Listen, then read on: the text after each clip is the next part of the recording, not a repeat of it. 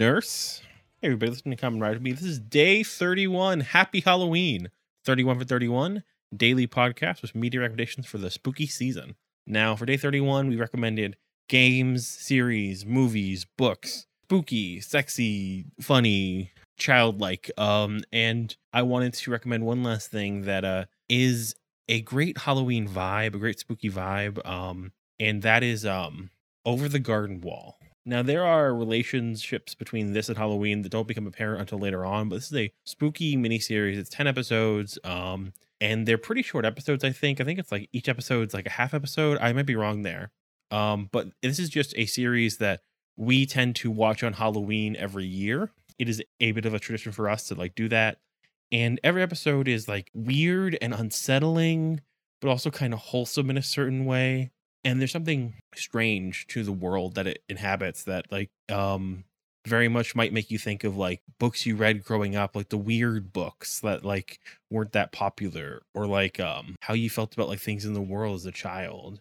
And it's about a like journey between two brothers and their friend, a like bird named Beatrice, and they're kind of like trying to get home, but there's like the scariness of the woods in a very old sense. The cast is incredible. You have people like Christopher Lloyd, you have like Elijah Wood there, and it's just a self-contained, one and done, but just like magical kind of experience of just telling a story. I think it like stands up with like Gravity Falls as far as being like one of the best, just complete like animation series of like the like past like decade or so. And the thing about it is you can just watch it in like 3 or 4 hours. It's done. You watch the whole thing. You kind of like had this cool Halloween vibe. It's a good like all ages background thing, but it will get you sucked in. It will kind of like make you feel a certain way about growing up, about what the spooky season is, about like what your relationships are.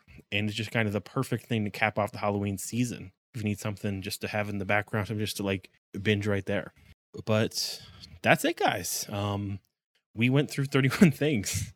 It was a rough month to try this for outside reasons, but it was great to just every day put out something small like this and talk about something. And I'd love to hear like your feedback, and I'd love to know what people think about like trying this again, or like what they tried from this.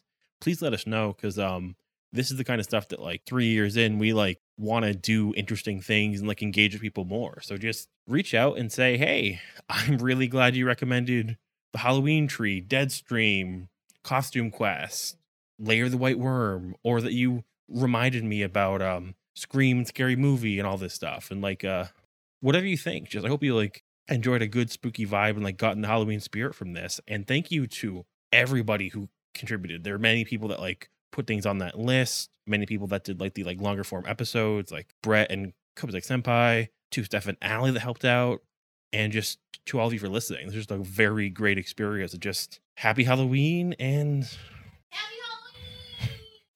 I hope they heard you if you want to run in. And not sure if you could hear that, but there was a happy Halloween from the other room. But for now, go cause some mischief, go eat some candy, and wonder a little bit.